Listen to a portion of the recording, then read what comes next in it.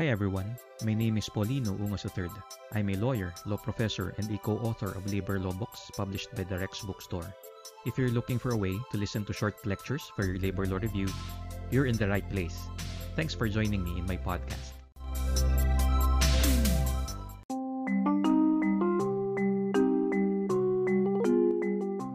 Here's a case discussing principles of abandonment. Gososo versus Leyte Lumber Yard and Hardware Inc.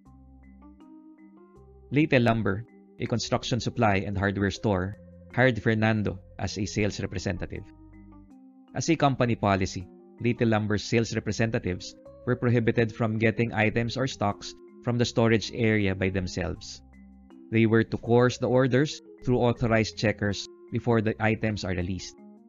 They were also prohibited from leaving their designated work areas without their superior's consent. Moreover, they were required to submit their applications for leave days before the intended dates to allow the management ample time to approve the application and to adjust workforce or their workload. Fernando allegedly overstepped the boundaries of Leyte Lumber's company policies. One day, when Fernando was on his way to the stockroom to follow up on a customer's urgent order, when Leyte Lumber's general manager stopped him. The next day, the general manager saw Fernando step out of the store to check the availability of a ball caster in the storage area. Leyte Lumber's general manager required Fernando to produce a letter of apology for the two incidents under pain of dismissal. Admitting fault, Fernando submitted a letter of apology, stating that he was just doing his job for Leyte Lumber's clients and that he never intended to neglect his duties or disobey the company policy.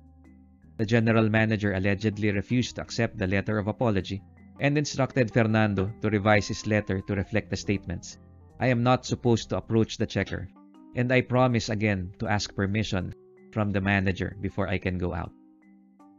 The next day, Fernando was shown a prepared document, which he refused to sign since the document contained admissions of offenses that he did not commit. Irked by Fernando's refusal, the general manager informed him of his termination from work and even threw a pair of scissors at him. Aggrieved, Fernando filed a complaint for illegal dismissal against Leyte Lumber. Was Fernando illegally dismissed from employment? The court ruled in the negative.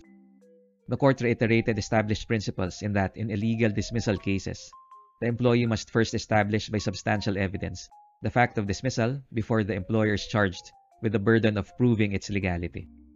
In the present case, the court found that Fernando failed to prove that he was dismissed in the first place.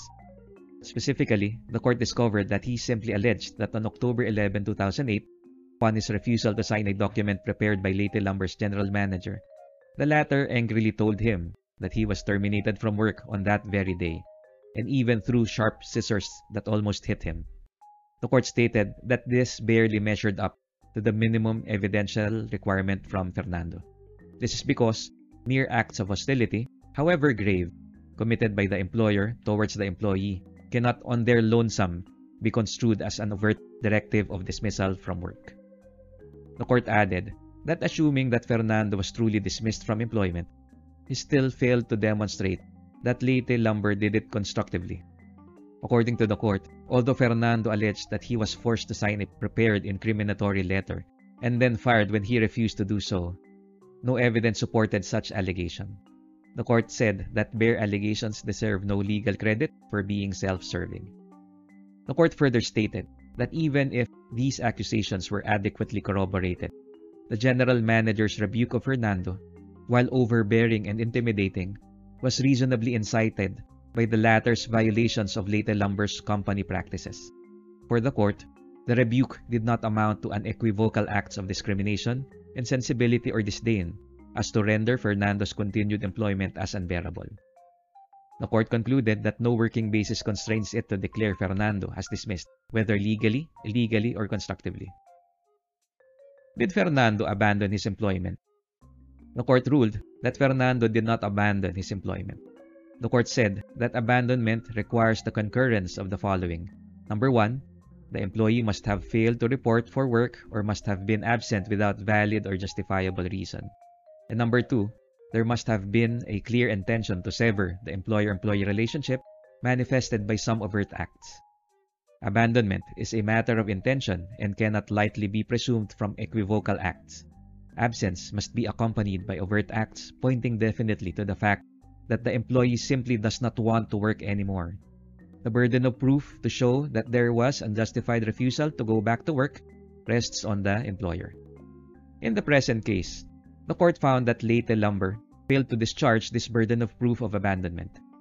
It just surmised that Fernando had no intent to return to work when he allegedly went on an unapproved leave of absence on October 11, 2008, of which it was also the approving authority. No attendance sheet of any sort was submitted to substantiate its claim. Neither did it show that it denied Fernando's application for leave. The court stressed that mere absence or simple failure to report to work is not abandonment. More so, if the employee was able to lodge his complaint before the labor tribunals with haste. An immediate filing of a complaint for illegal dismissal, more so when it includes a prayer for reinstatement, is inconsistent with a charge of abandonment. The court said that employees like Fernando who take steps to protest their alleged dismissal cannot be said to have abandoned their work.